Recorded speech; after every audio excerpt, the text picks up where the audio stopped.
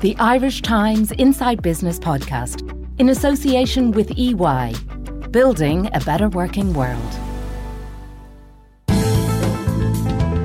Hello and welcome to Inside Business with Ciarán Hancock, a podcast from the Irish Times. My guest this week is John Coleman, Chief Executive of the Land Development Agency, a state body set up 3 years ago to deliver social and affordable homes amid the current housing crisis. With a budget of €3.5 billion for the next 5 years, the LDA is looking to deliver some 21,000 units in various parts of the country, mostly on state-owned land. You'll hear John talk about how the LDA will go about delivering these homes, the profile of those who will qualify to live in them, and the level of rents that will be charged to tenants of the cost rental units. John also talks in detail about its ambitious plans for sites owned by CIE in Inchicore and Houston Station, and for the Dundrum Central Mental Hospital, where plans for about 1,000 units have met with stiff local opposition. He also talks to me about its first scheme, which will involve some 597 homes in Shangana in Shankill, County Dublin, homes that could be delivered as soon as 2023. Here we go. Now, John Coleman, welcome to Inside Business. You're making a small piece of history. You're our first studio guest since February 2020, when just before the pandemic broke out and we all scurried to our homes to work from home, essentially. So you're very welcome. Just tell us a little bit, you're Chief Executive of the Land Development Agency. Just tell us a little bit, first of all, about the remit of the agency and your role in trying to solve this housing crisis. Thanks very much, Ciarán. It's an honour to be here, and just as we're next door neighbours as well, all the more eloquent, I guess. So thanks for having me, and great to do it in person. So the role and the remit of the LDA, essentially, at a very high level, it was to open up state land for housing delivery. So that's the very high level objective, and I guess there's a couple of nuances in that. Really, in the split between the short term and the long term. So on the short term, obviously there's state land available and other land that could be made available for affordable housing, and to get that delivered, given the need that's out there at the moment and will be for some time, it seems. And then secondly, if you look at the root of a lot of the problems that we have now, it was through a lack of coherent active land management. So if you look further afield to continental Europe, even parts of the US or the UK, successfully they have kind of drawn a red line around areas, designated them as an area for focus for development, and put an implementation plan around them. And we have a version of that called Strategic Development Zones, or SDZs, in this country, but they probably haven't advanced as much as we would have liked them to, because there wasn't an implementation plan around them. So the longer term objective of the LDA, and I think when the LDA is reviewed in 20 years' time, I think the biggest impact of the LDA will be those large scale strategic areas, and I'm glad to say we have a number of them up and running as well. But obviously short term need is here as well, and we have to deliver on that too. Yeah, sure. Let's talk about the state land a little bit, because I know you're getting land essentially from a number of semi-state companies or other agencies like CIE, ESB, Bord na Móna, OPW, HSE, and there are probably others. How much land are you getting from those various bodies? So at the moment, if you add it all up, it's about, if you translate it into the number of homes that could be built on them, about 21,000 homes worth of land at the moment. So we started off, we had an initial portfolio of about 3,500 homes, or land that could yield 3,500 homes. We're currently active on land that could yield around 6,000 homes, and the vast majority of those social and affordable. So when I mean active, I mean we're working with design teams to bring forward planning applications, or they are in planning and we're going to procurement to get contractors to build them out. So that's the kind of the breadth of activity that we have right now, and into construction then next year. But the Housing for All strategy that was released by the government committed the transfer of land that could yield another 15,000 homes. And actually, it could be quite a bit more than that, because there are other lands that might be state-owned that are around adjacent to these lands that could be brought in, where you could collaborate with the landowners there to deliver larger scale master plans that could deliver much more over the longer term. And that's the kind of active land management piece that I spoke about as well, to bring in those players to put the infrastructure into the ground to get rid of the impediments that there are to development, which is why a lot of the strategic areas haven't moved forward as we would have liked to date, and get them delivered. So in total, around 21,000. But the thing is, we're continually looking at state lands to challenge their existing use, to say, well, could this not be better used for different purposes, i.e. housing delivery? And we do that on an ongoing basis. And I guess the next big splash that we make in that sense is that we're required through the LDA Act to give the government a report on state lands to say, here is the amount of state land there is, here's what we think could be done with it, taking account of various different things, and here is our recommendation. So that'll be a report that's laid before the Minister, and it'll be public. It'll be there for analysis, and I think that will give the public, probably for the first time, a very detailed view of what is the State Land Bank and what could it be used for. When will that be delivered? We have to deliver it within 12 months of the commencement of the Act. So realistically, the Act should be commenced by the end of the year, so sometime in 2022. We're not waiting for that to commencement to start. We're probably halfway through the work already. Yeah. Actually, just as I walked out the door, there was a big meeting on it as I was coming in here. So we would hope to get that delivered. It's definitely sometime in 2022, but sooner rather than later.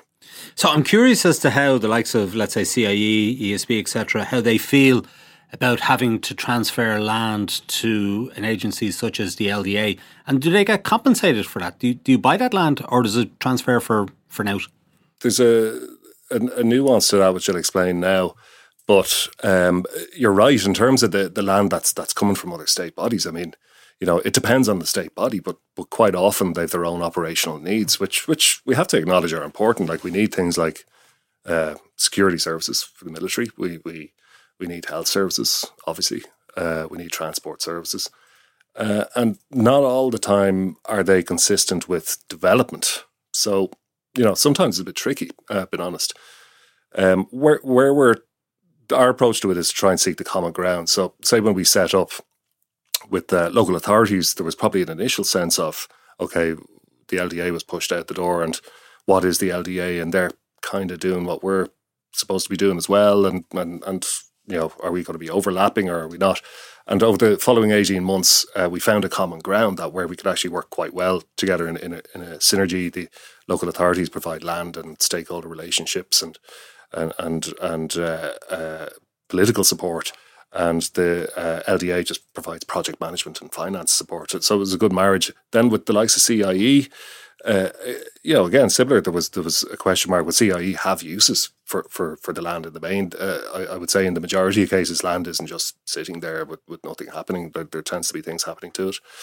But then, as we got further into discussions with CIE and Irish Rail, in particular, we were saying, well, look, Irish Rail and CIE need greater activity and greater throughput and greater use to support the viability of lines and train stations and so on and so forth. So they're actually very big proponents of what's called transport-oriented development, where you build around transport nodes. They're hugely supportive of it.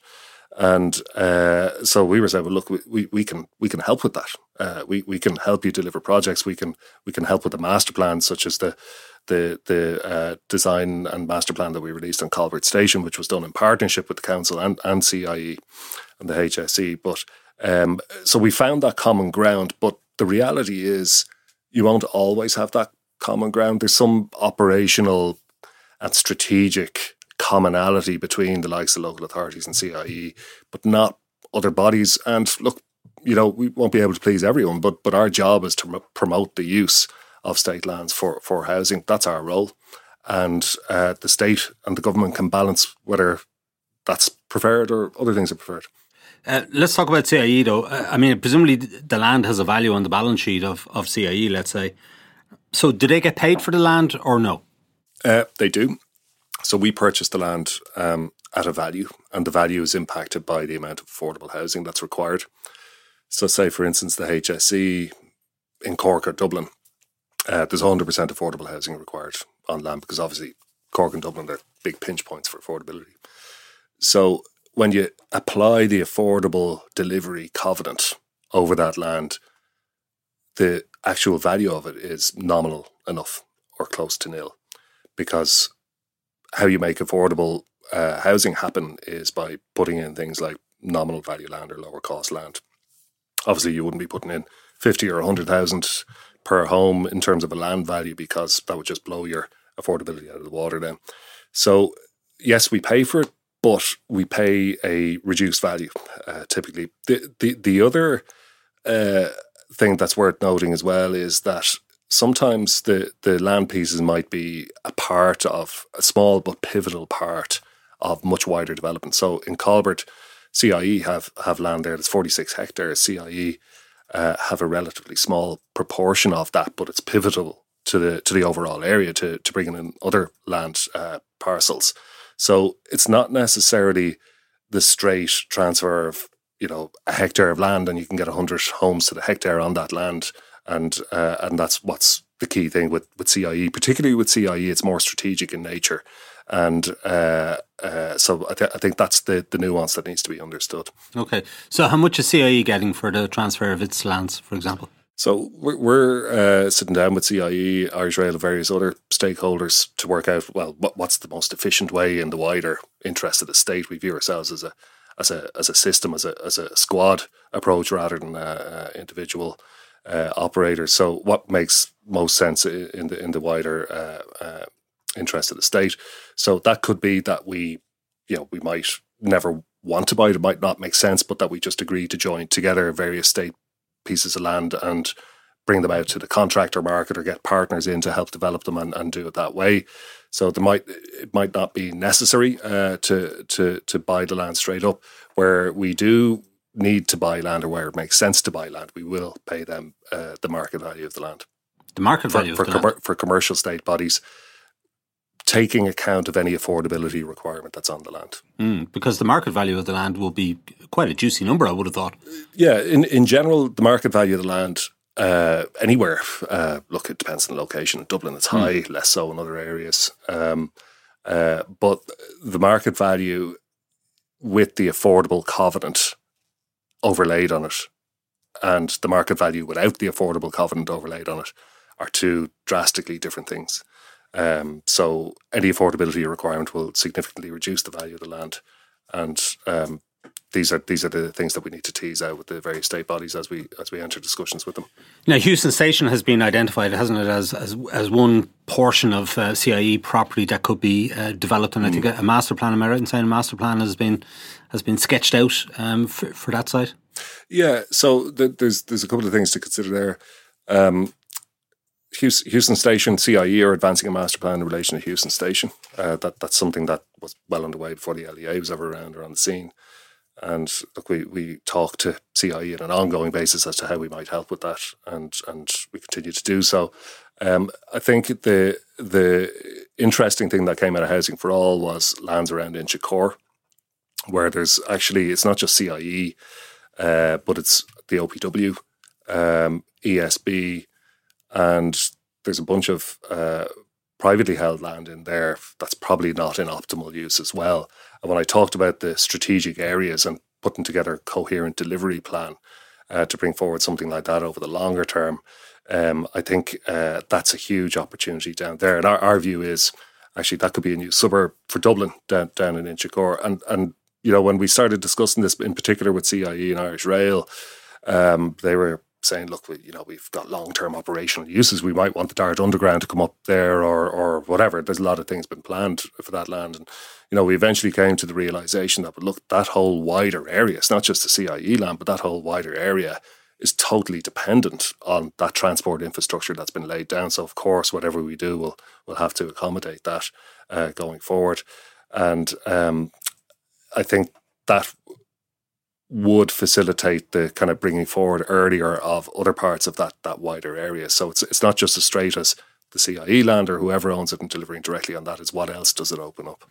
So at Houston Station, how many homes do you think you might get in?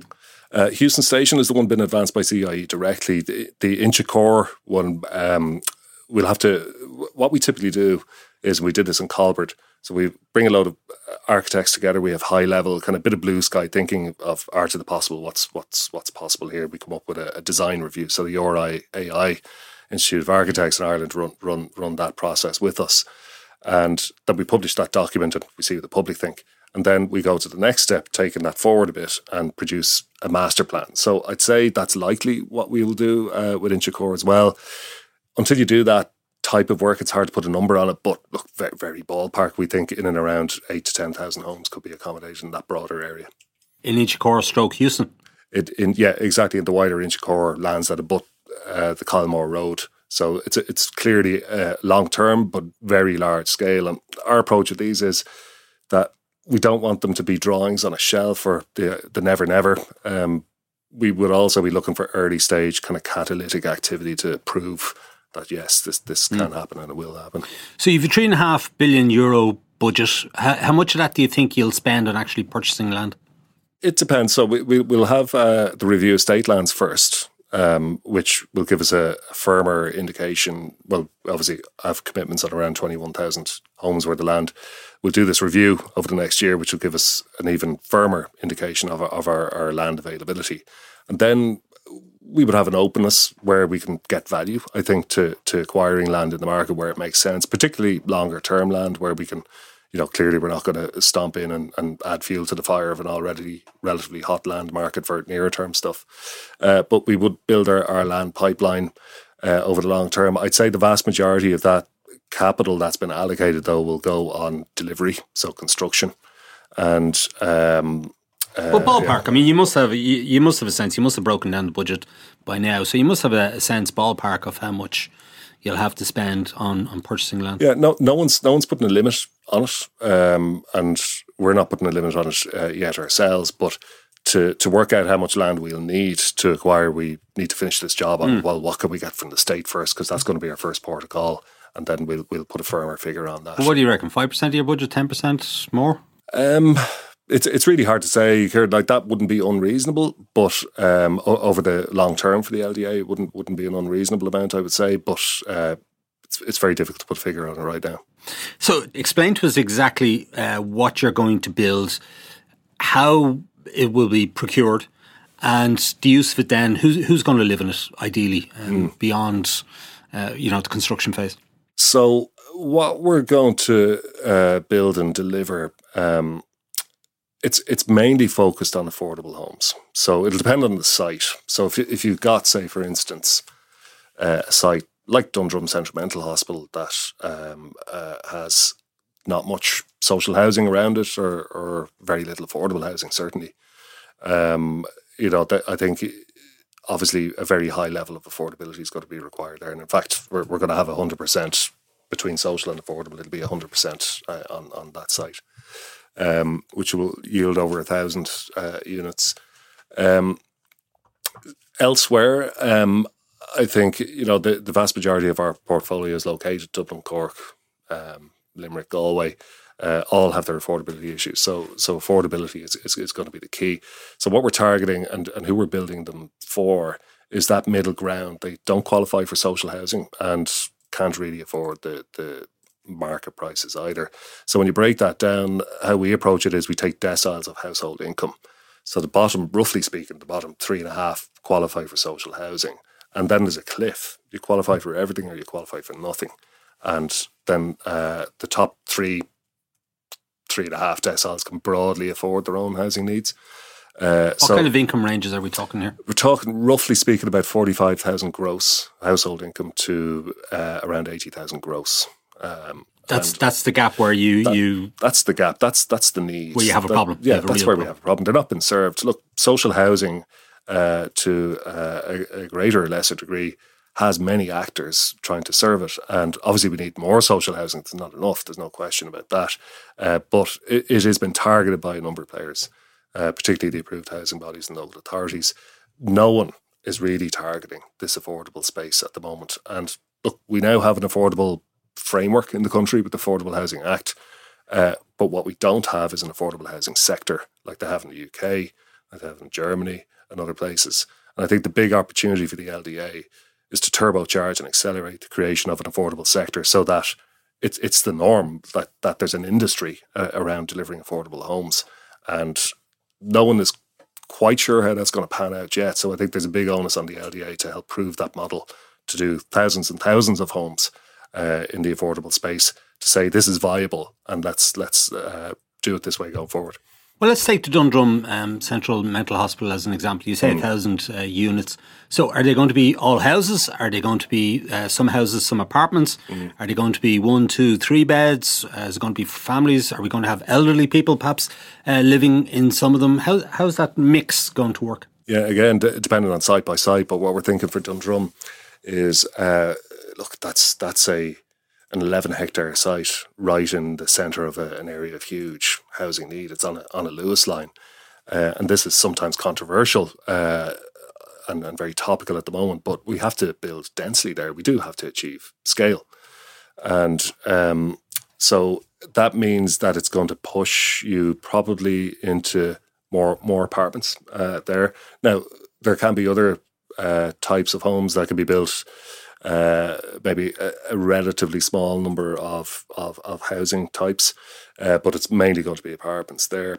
I think there is an opportunity in Dundrum as well for kind of right sizing as well. Like you've a lot of people that are maybe approaching retirement or have empty nests, and that could be looking for a smaller dwelling than they need now, and maybe our culture will evolve to that being a more norm in the future. So we're thinking of that as well. So you're thinking of people trading down essentially? Potentially, but it's mainly apartments. Right, okay. But if somebody's trading down, surely they can afford their own place in the open market? Yeah, absolutely. Look, there's that will often be the case, not always the case. And if someone can afford their own way, that's not who we're targeting. We're targeting those that are stuck and that can't. So that's clear. And I think you said 11 hectares, 1,000 units. Is there also a commercial element to it? Do we have some neighbourhood shops, for example? Is there a creche or, a fitness gym or something like that? Yeah, there's a lot. There's a good bit of amenity space planned as well. So we hope to get a lodgement in on that probably early in the new year. And but there'll be it's of such scale and such significance that it needs quite a lot of amenity as well. So you'll have a plaza, you'll have restaurants, shops, creche of course as well. So that will all be there. And what we want to achieve with a place like Dundrum is proper place making. I think we feel we've a kind of a historic responsibility to do something very sustainable and attractive with that site. So increasing its accessibility. I don't know if you know it, but if you drive past it, that wall is very, very dominating. It'll be to increase the access points through the wall and to make it a lot more penetrable.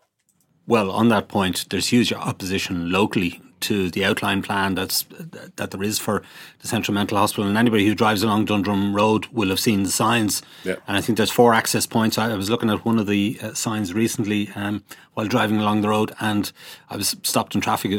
Traffic's actually quite bad on that road. Yeah. I live in neighbouring Churchland.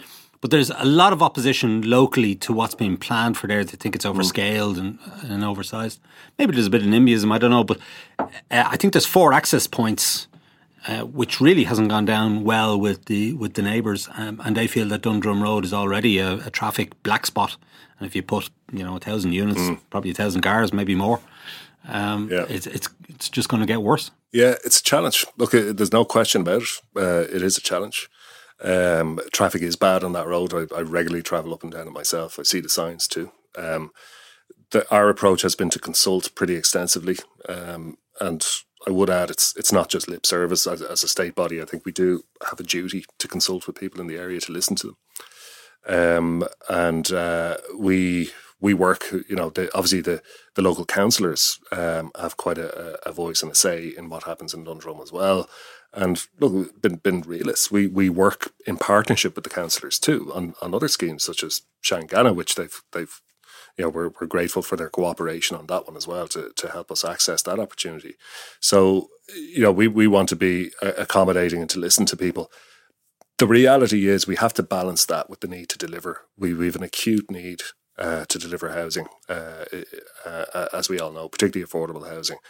That is a site 750 metres from a Lewis station. I think it's got great cycling connectivity into town as well, and I regularly cycle down that road myself. So hopefully we'll be trying to gear it much towards more active modes of transport rather than just cars. We would like to cut down on the number of spaces, car spaces as well. I think if the LDA ends up operating and managing that scheme when it's built, I think we will incentivise away from the use of cars, perhaps by charging for parking spaces. That's something that's on our agenda as well, to disincentivise cars and car usage. So, look, there's no point in saying it's not a problem. It is a problem and it needs to be addressed, but we need to balance it with the chronic need that we have to deliver housing in that area. Yeah. Now, obviously, you'd like to build 1,000 units, and I know you've to absolutely formalise your plan and so forth, so we'll wait and see what the final outturn is. But on Bord Pleanála, obviously, the planning authorities could shoot this down.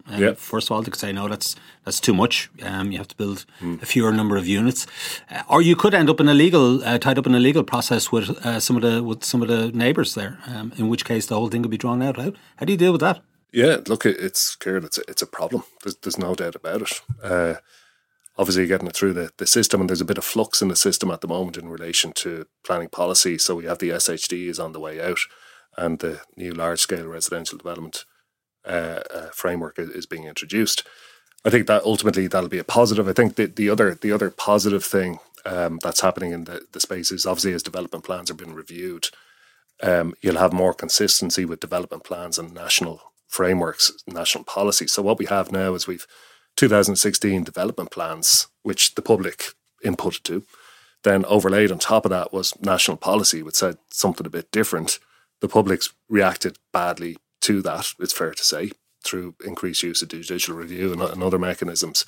And so we have this kind of mismatch, but I think that the revised development plans will be able to align national policy with what the public has to say as well. But then in terms of the risk around judicial review and getting refusals, like we're acutely aware of that. We've had one refusal ourselves to date, and refusal rate in SHDs, the run rate's probably about a third at the moment. And we're disappointed in that. But look, we'll take it on the chin. This is Devoy Barris and Ace. We'll take it on the chin and move on and get back in and address the issues that were raised. So we're acutely aware of the risk. Judicial review then is another risk, where there's a huge proportion of those, of the 2/3 that get approved, there's a huge proportion of those get judicially reviewed, and judicial review has an almost, it's greater than 90% success rate at the moment. And I think the work that the government is doing around the judicial review reform and looking at bringing in measures that kind of makes it a more balanced approach, I think is critically important, because we have a lot of land, most of it not planning consented. We need to get it through the system to get building on it. We need implementable planning permissions. So I'm really glad that the government is really grasping this now, because it's critically important for our work in the coming years. But look, I think the public has a right to challenge public body decisions. No question that has to be balanced. But ultimately, I mean, the public good and the public interest needs more housing, and it can't get in the way of that either.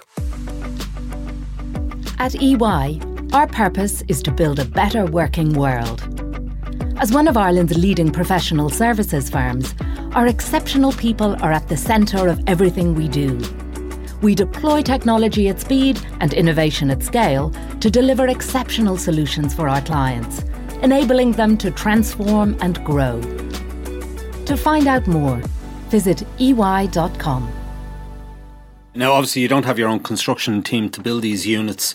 So how will you go about procuring them? And we're hearing at the minute, anecdotally, about sharp increases in input costs for construction, shortage of labour, and so on. So by the time you actually come to build them, how confident are you that you'll actually have a sufficient budget to build the number of houses that you need to build, that price inflation won't have overtaken you? Yeah, look, it exists. Again, there's no point in denying it. We've all seen the various reports that come out talking about inflation and the rate that construction costs are running at. A lot of it influenced by supply chain. And look, there's some level of optimism that as supply chains resume, that hopefully that'll settle down, 12 months from now or beyond. But sure, look, we can't be sure of that. Can we be sure of anything at the moment? So we have to take a kind of a risk conscious approach to that. So on the flip side, we think that development is often quite cyclical. We think that a government body like the LDA is going to be an attractive partner as well to contractors that are able to lock down work that's going to happen come rain, hail or shine.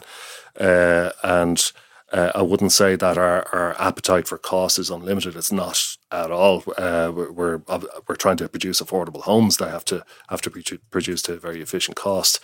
But I do think contractors, if you're a contractor and you're looking at the wider market and you're aware of the cyclicality of the housing industry over, how many cycles do we have in a 20-year period, and you're looking at the LDA as somebody that's by hook or by crook going to get these sites developed once we get them through planning.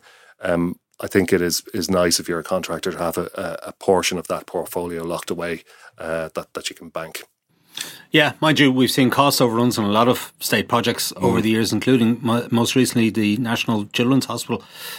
So there is the potential for cost overruns here. I mean, let's be honest about it.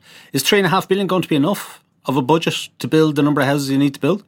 I think it's enough for the foreseeable future. I mean, we're very conscious of cost overruns as well. I mean, we obviously have the Children's Hospital report and the review that was done by PwC is a well-thumbed piece of work in our office at the moment. We're trying to learn from any mistakes. I guess they're fundamentally quite different. You have a hospital that wasn't designed in any detailed way. We're taking a different approach where we're providing quite detailed level of design. So it's relatively not easy, but it's relatively conducive to nailing down to speccing and to line by line getting your pre-tender estimates thereabouts. So they're two different things in terms of a risk profile, but still there are lessons to be learned. There's no question about it. So our approach will be one to have quite detailed jobs that we put out, and we talk and listen to contractors all the time in respect of those, and to learn from them as well and take their views. The $3.5 billion, will it be enough? It's enough for now. So we continually talk to the department about our financing requirements. We project forward based on certain assumptions that we have around our portfolio and things like Project Tussock that we hope to launch soon. And no one has said to us that we can't have more money. No one has stated that at the time. So I think the key thing for us now is to deploy that money that we do have available to us, put it to good use. And the thing to remember about it is it's not a one-shot thing. It's not like we spend $3.5 billion, it's gone, it doesn't come back. Obviously, we will recycle. We might, who knows, we might sell some homes to affordable housing bodies that might be interested in social housing or getting into the cost rental space themselves. We'll be selling homes to qualifying purchasers, affordable housing purchasers under the shared equity scheme. So money will come back in as well. So we'll recycle it too. It's not Is it enough for the 21,000 houses? It depends on how we deliver the longer term stuff and how we approach that.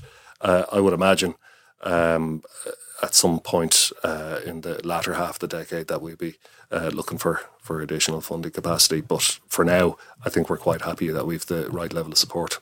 Right. And I mean, obviously, until a contractor gets on a site, they can't be absolutely sure how much it's going to cost because, they might open a hole in the ground and discover there's a problem.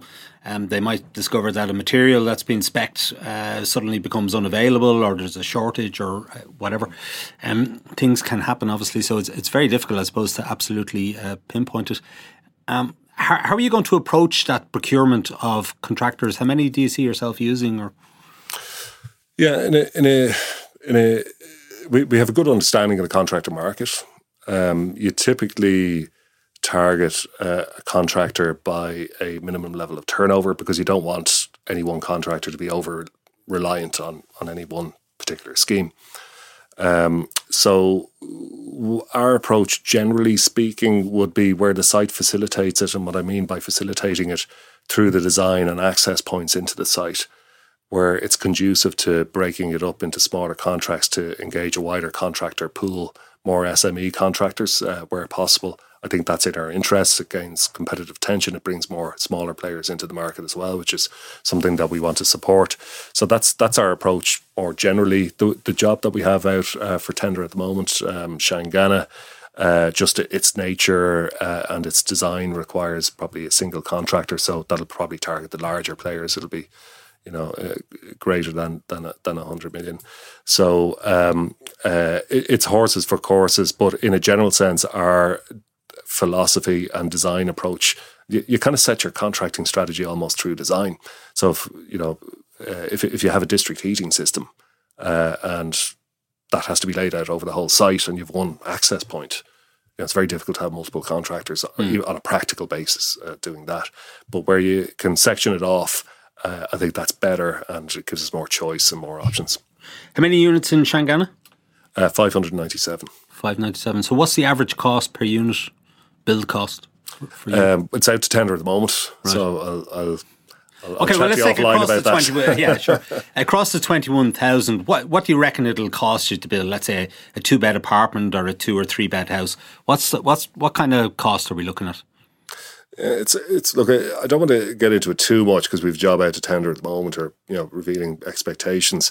But the reality is, it is expensive to deliver apartments. It's more expensive to deliver apartments than houses, which seems to be a kind of a counterintuitive thing to think about. But that's well understood. It's definitely kind of late 300 grand for sure on overall delivery costs for apartments, and I think many other people delivering housing out there will attest to that in terms of entire delivery costs, and that's supported by pronouncements by the SCSI and others. So we kind of broadly we believe that our own research would support the type of benchmarking that's put out there by representative bodies.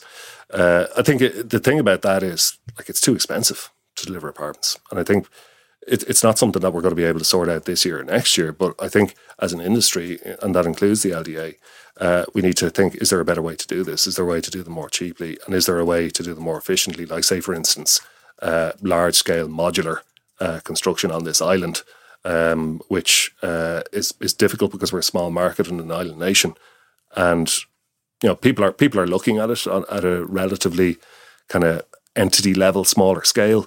But could we play a role in a wider industry approach to modular construction, getting involved in, say, a facility or something like that? I think that's something that we have to look at because it's not sustainable in terms of build costs and what we're seeing at the moment and rising. Of the 21,000, how many of them will be social housing? How many of them will be affordable, so maybe sold to the people who are moving in? How many of them will be rentals? It'll depend. It'll depend on the site. So, say for instance, on Shanganagh, it's 200 out of the 597 are for social, and a lot of that is down to the fact that we got it off the local authority, so they can dictate to us how much social is going to be built there, depending on their needs. I'd say we would cap out at that level of social housing. That's a third of that. I wouldn't say it's doing much more, or probably in most cases a little bit less than that. But having said that, we would definitely have an appetite to do more than 10% social housing in many locations too. The vast majority is going to be affordable, and of the affordable housing that we do, what's for rent, the denser areas like Dundrum are going to be mainly for rent, because it's very hard to turn a high delivery cost of an apartment into something that someone can buy, even on a shared equity basis, shared ownership. That's more conducive with house forms of production. So we've another site in Balbriggan, which will be about 800 homes, the majority of those houses. So I would say that would be really suitable for the affordable purchase. So it's hard until you have a pretty clear view site by site as to what's going to be done. I would say the portfolio that I mentioned that we're live on at the moment, working through about 6,000 homes on 10 different sites where we've design teams or out to the tender on them. I would say weight-wise, it would be about 2/3 towards affordable rental. Okay. So of the ones that you might sell into the market on an affordable basis, let's just say for argument's sake a unit costs you 300,000 to deliver. Do you charge a little margin on top of that? Or when you're selling, is it 300 or whatever it might be, whatever the delivery cost might be, that's what you charge? The for rental, that's the approach. So say it costs 300,000 to deliver the home, we would do our sums on that. What's our finance costs, delivery costs, operational costs, and add it up, and we charge the rent on that basis. And usually that falls in an affordable way, quite a bit below the market in Dublin, at least. For affordable sale, the mechanism is that it's based on the market value of the house. And if the market, setting aside the delivery costs for the moment, if the market value is 300,000 for ease of maths, and the person can only raise funds of 220,000, the state leaves in, be it the LDA or the local authority, leaves in the 80,000 as a equity interest that can be bought out in time by the owner. Right. Okay. And how long do they have to own that house or be in that house before they can buy it out? They can buy it out at any time. At any time? Yeah, so they could get a big promotion the following week and buy it out at that point. Sure. There's always the fear, of course, that they buy it out for the 300 grand and a year later they sell it for 400 grand. Yeah. Well, I guess that's all the more prevalent now, isn't it? With house price increasing at around what is or it? It even could be 3 years down the road to sell it for 400 grand. And then it looks bad for the state when that type of thing happens, doesn't it? Yeah, look, I think it's been a very good start that for the first time we have an affordable housing sector, an affordable housing policy and an affordable housing act. I think that's a good start. I would imagine that policy this is a policy matter for the government, and I would imagine that policy will evolve to require some sort of permanent affordability. That makes sense to me. Okay. Could there be some clawback implemented as part of that? So if you do sell it for 100 grand profit, let's say in theory, after a few years, that you have to pay a portion of that over to the LDA or some other state body? Yeah, I think that's possible. Like the interesting thing is that there is a flexibility for the LDA to come up with its own mechanism around affordable housing delivery, and factors like that I think we would have to build in. It'll be based around fairness, and it'll be based around, I think we should have a long-term objective to build in permanent affordability. I think that's ultimately where we want to get to, isn't it? And in terms of the apartments you mentioned, Dundrum, how much below market rates might they come in at? In terms of renting? So how we think about it is we discussed these middle three decile of household income that isn't really been served by anything up until now. And this is the 45,000 to 80,000. 45 to 80,000, exactly. So we're looking at those net income ranges and taking a third of it as being a broad measure. Now that's a rough measure because, I mean, someone on 80,000 can probably afford to spend more of their income as a proportion on than someone on 45,000, say, for instance, on rent. But look, it's like pulling a piece of string, trying to define the affordability. But if we take a broadly accepted concept that around a third of someone's net income is what they can afford to pay in their accommodation cost, that's where we're trying to land. And that can be anything between, if you take those income deciles between roughly 1,100 and maybe 1,540 a month has been an affordable amount. And we would try to land in the middle of that. That's where we're trying to get to. And I mean, assuming we're successful with that and we make the sums work when the costs come in for Dundrum, I think Dundrum's probably one of the easiest places to make it work, because if you were to go out on the market to try and find an equivalent standard apartment for rent, I mean, you're definitely, as well as I do, you're out in Churchtown, but it's got to be 2,400 a month. Mm-hmm. I would have thought out there on the open market. So the thing about that is that, this is funny, but the behaviour and attitude survey that we just did in respect of cost rental talked about affordability, obviously, been stating the obvious, I guess, to a degree, but affordability is obviously key, and security of tenure. But it also interestingly stated that the vast majority of people that were accessing cost rental homes or qualifying for it ultimately wanted to own their own home at some point. So how are you going to own your own home if you're paying out $2,400 a month in rent and you're already struggling with affordability there?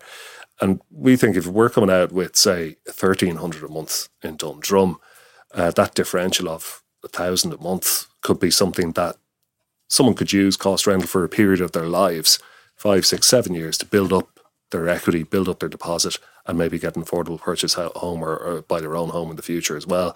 So we'd see the cost rental and affordable purchase has been very compatible. And look, that's a huge differential to the market out there. And I guess where the differential comes from is the land cost, because that land on the open market without any affordability covenant would be very high, as we know. Sure. But we're putting in the land for almost nil. So when that scheme is developed, who manages it? That's what we're having to think about now. So as we get closer to delivery and closer to built homes that are coming from the LDA stable, does it make sense for the LDA to draw those collectively together and manage them and operate them as cost rental? Or are there other parties out there that might be able to do it on our behalves or work with us to do it, say approved housing bodies, or a bit of both? I think my personal view at the moment is, and we have to tease this out as a board in the LDA, my personal view would be that to establish cost rental as a sector and to perhaps garner investment in it in the future, low and slow operators like pension funds, insurance companies, which I think is desirable, that the state doesn't have to pay for every single thing that comes in the affordable space. I think if we're trying to create that sector, it's all about scale. And you would have European investors coming into the country here, and they've been in and out of our doors, that would look at you with a straight face and say, look, to get interested at all, we'd need visibility on minimum 10,000 homes in a portfolio, which seems like a huge amount to us as we sit here. So I think it does make sense for a period of time to draw together a lot of affordable homes, many thousands of affordable homes, perhaps in one vehicle, in one space, and to create that scale, to be able to attract that investment and to be able to prove the model. And I think if we were successful at doing that, firstly, you draw an investment in the space. Secondly, I think there'd be really strong policy options for the government in terms of perhaps increasing affordability requirements going forward in a way that didn't put off existing development. Okay. So do you mean then that the LDA would pull all of that together, manage it for now, try and bring in some private investment, a pension fund, as you said, could be Irish, could be foreign, doesn't really matter, I suppose. You offer them, they pay you a sum of money to invest in the scheme, and you're offering them a secure income over years and years and years, which they like, obviously, for their pensioners. And you presumably can recycle that money then into other developments. Yeah, and I think it's like our approach at the moment is we're well funded enough to do it off our own steam for now. But, just say we proved that model and that we said, okay, well, now we're going to require more affordable housing on all land, or that other operators got into affordable housing and wanted to invest in it, that it was able to sit alongside private development. I think that's desirable. I think the greatest compliment to what the LDA does in this space is that you see a lot of others trying to enter the space as well, including the AHBs and including longer-term investors, ethical investors, pension funds.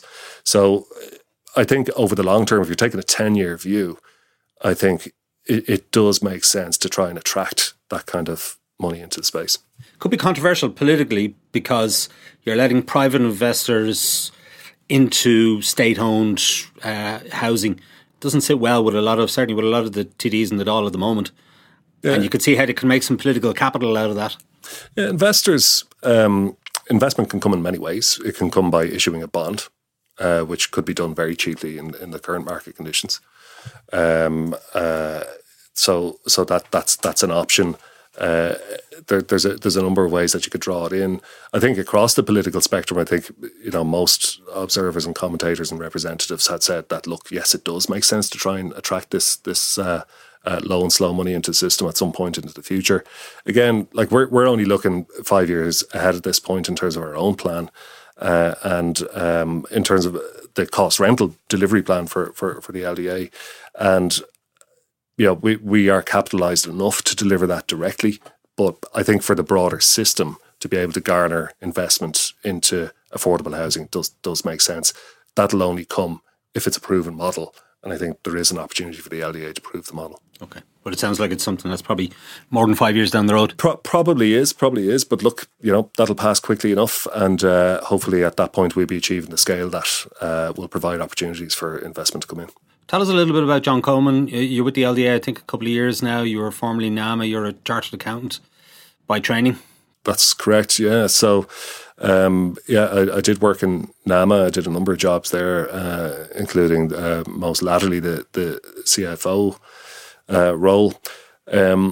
So my interest, I guess, in housing probably cropped up around 2014 because if you remember back then, God, we thought in 2010 we'd never need another house again. That was the narrative, and there were very few voices saying, "Listen, we can't just turn off supply and just switch it on again in a few years' time. It doesn't work like that," which turned out to be true. So around 2014, we started saying, "Look, is there obviously the main objective was to get money back, plain and simple." But we started thinking, okay, look, is there more we can be doing in the housing space? So we had a look at the portfolio that we had. We had a look at the counterparties that were still there with us, and seeing what could potentially be delivered out of the land portfolio, which is a portfolio of loans but secured on land. And we put together a business plan around that. And so kind of housing has been my main focus since then. And then 2017, 2018, the concept of the LDA, or the National Regeneration and Development Agency, as it was referred to in the National Planning Framework, came about. And I was in the space, and the opportunity came to set up the LDA. And so we've been just past our 3-year anniversary, 3 years in, it's flown by, I have to say. And I've a 7-year term in the role, and a lot done when I look back over the past 3 years. That we started from zero, no staff, no computers, no nothing. We were very much a concept at launch. Now nearly 60 staff. We're working on sites that can yield around 6,000 homes. We just got transferred our agreement to transfer another 15,000. And we're going to get on site next year in one of the largest, or the largest, social and affordable housing scheme in the country. So a lot happened in the past 3 years, but I mean, there's a huge amount ahead of us over the next 4 years. So looking forward to it. There's a lot on your shoulders. You're probably the second most important man in the country in many respects, in that housing is the big policy issue of the day.